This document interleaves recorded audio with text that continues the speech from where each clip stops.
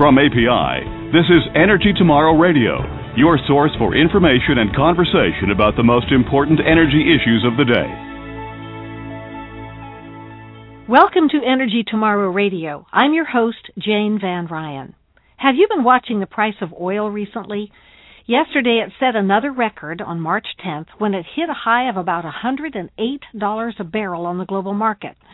So what's going on? Why is it so high? To answer those questions today, we've invited Adam Sieminski, Chief Energy Economist of Deusche Bank, to join us. So Adam, what is going on with the price of oil? Well, it's a combination of a number of factors. Supply and demand fundamentals have been pretty tight for the last year. Overall inventories around the world are low. There's not a lot of spare refining capacity. There's not a lot of extra crude oil production capacity. And that sets the markets up for difficulties. If anything goes wrong, if you have bad weather or a refinery accident, it could send prices up a lot. The biggest thing since the beginning of this year, though, has been the deterioration in the U.S. dollar. I think that that's probably added something like $15 to the price of oil, just that drop in the value of the U.S. dollar. Why has the dollar fallen, and why is that important to the price of oil? Well, the dollar, in many ways, is just like any other good. It has a price. When you go to borrow money, you pay interest rates, and the interest rates reflect the value of the dollar, in a sense.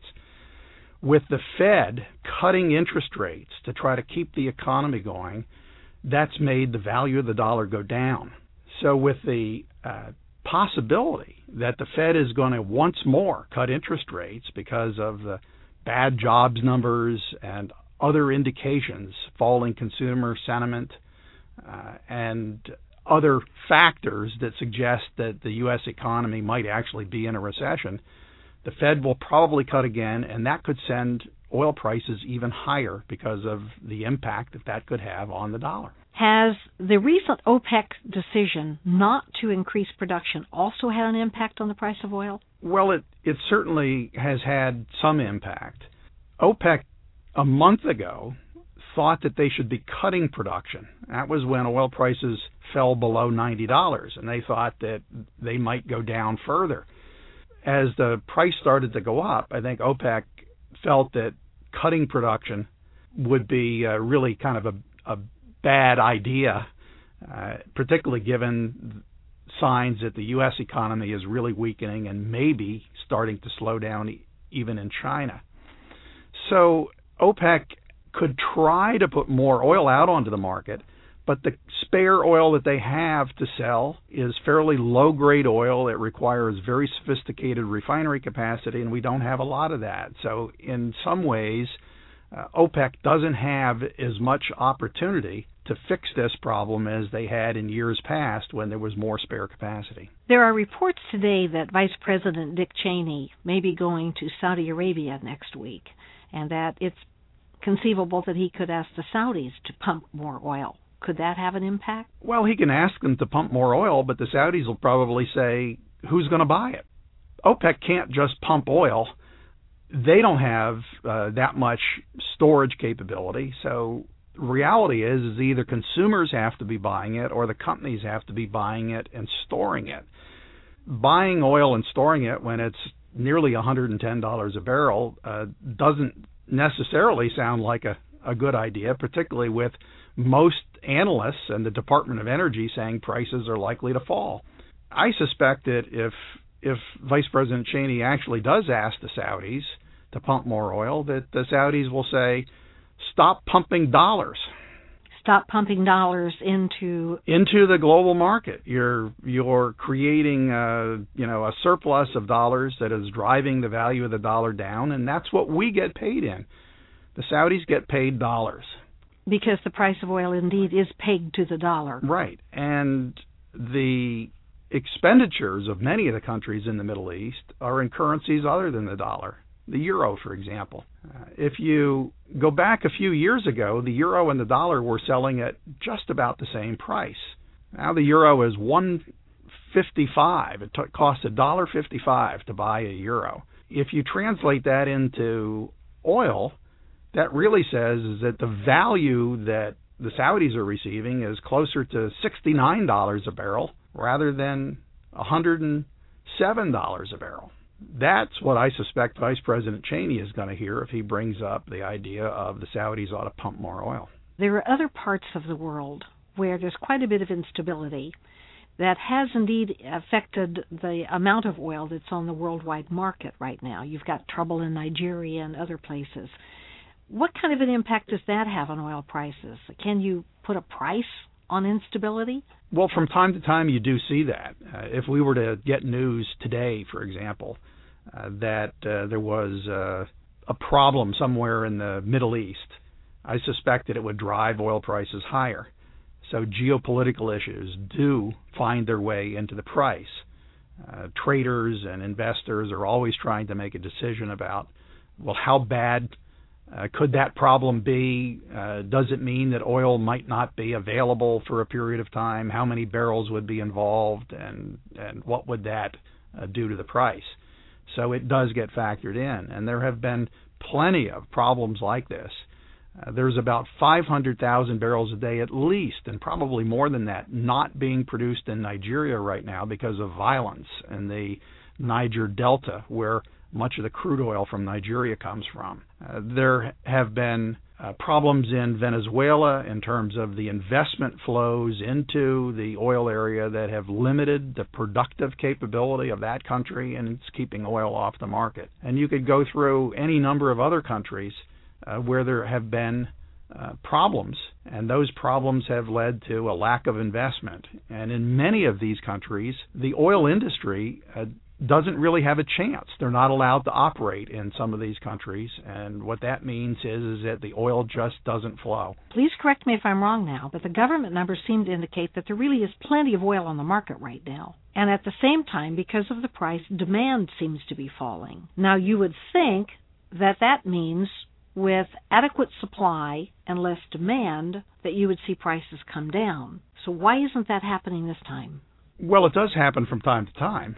It was only a year ago that oil was $50, and that was because there was, at that time, plenty of supply and not much demand, and there was the weather that had been very warm in the run-up to the prior winter, and that brought prices down. The weather got cold, the geopolitics got worse, the dollar started to fall apart, and all of those things drove oil prices higher. So I see this as being a question of the rotating factor of the day or the week or the month or maybe even the year. That we have occasions where you get good news, and that good news from a supply standpoint, and that sends oil prices down. Or you get bad news on production in some country, and that tends to send prices up. Recently, although supplies could be called adequate, if you look at the situation from a very broad viewpoint, inventories are lower than they have been on average over the past 5 or 7 years. Demand is slowing down a bit, certainly in the U.S., but it's still very robust in Asia and the Middle East, where incomes are high, populations are growing, and the demand for fuel for transportation seems to just go on and on. So the markets are tight, and because they're tight and because there isn't a lot of spare capacity, you're prone to upward spikes in the price on small items. A cyclone blows through Australia and it sends the oil price up $2 or $3 a barrel. I think it's fair to say at this point in time that with high oil prices and higher food prices, consumers probably are feeling as though they're catching the brunt of this. How much would you say this ethanol mandate has to do with the higher food prices, or are those prices really connected to the price of oil? The ethanol mandate has essentially made corn very valuable as a feedstock into the manufacturing of ethanol.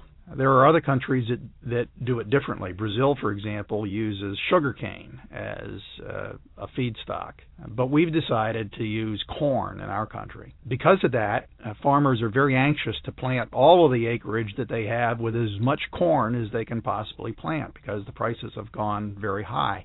What that means is there's less acreage left for wheat and cotton and some of the other goods. So consumers are really feeling this.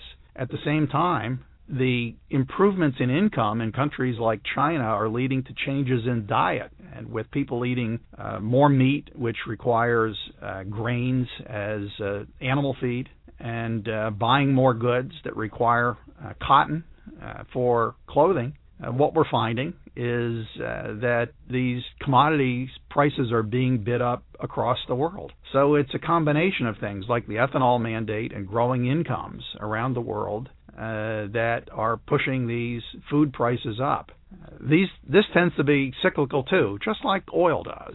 And we suspect at some point you'll see this come down. But there is an underlying upward bias to some of these prices for foods and oil that's coming from the very rapid improvements in economic growth taking place in Asia and in the Middle East. So what does America do? What advice would you give as an energy economist to the next president or perhaps to Congress? Well, they're getting plenty of advice from voters all across the country right now who seem to be inclined to think that it's somehow all the fault of the oil industry, that prices are rising. And I suspect that we would all be better off if we looked in the mirror and said, what can that person do to help bring prices down? Turning the thermostat down a bit, replacing your incandescent light bulbs with the new fluorescent models that use a lot less energy, driving a smaller car, trying to find a way to take the bus or the subway to work rather than driving a big SUV. These are the sorts of things that have been going on in Europe for a long time that I think we as Americans are only just getting used to the idea that we might want to move this direction to try to improve the efficiency of our fuel consumption and how we use that energy in our daily lives. Many studies have shown that you can have just as good a life at a lot less use of energy than the average American is consuming today. It's not a particularly popular message. It seems to me that many of our politicians like the idea of that ringing statement that says it's somebody else's fault. Maybe it's OPEC's fault or maybe it's the oil industry's fault, when the reality is that it's a simple matter of supply and demand in economics. We have demand growing too fast, and we can't get enough supply because of a lot of issues, and that's pushing prices up. It's not a big conspiracy. It's you and me. That'll have to be the last word. Adam Sieminski, thank you so much for joining us today. Thanks. Thank you for joining us on Energy Tomorrow Radio, brought to you by the people of America's oil and natural gas industry. For more information about this podcast or to submit questions for future shows, visit energytomorrow.org. That's energytomorrow.org.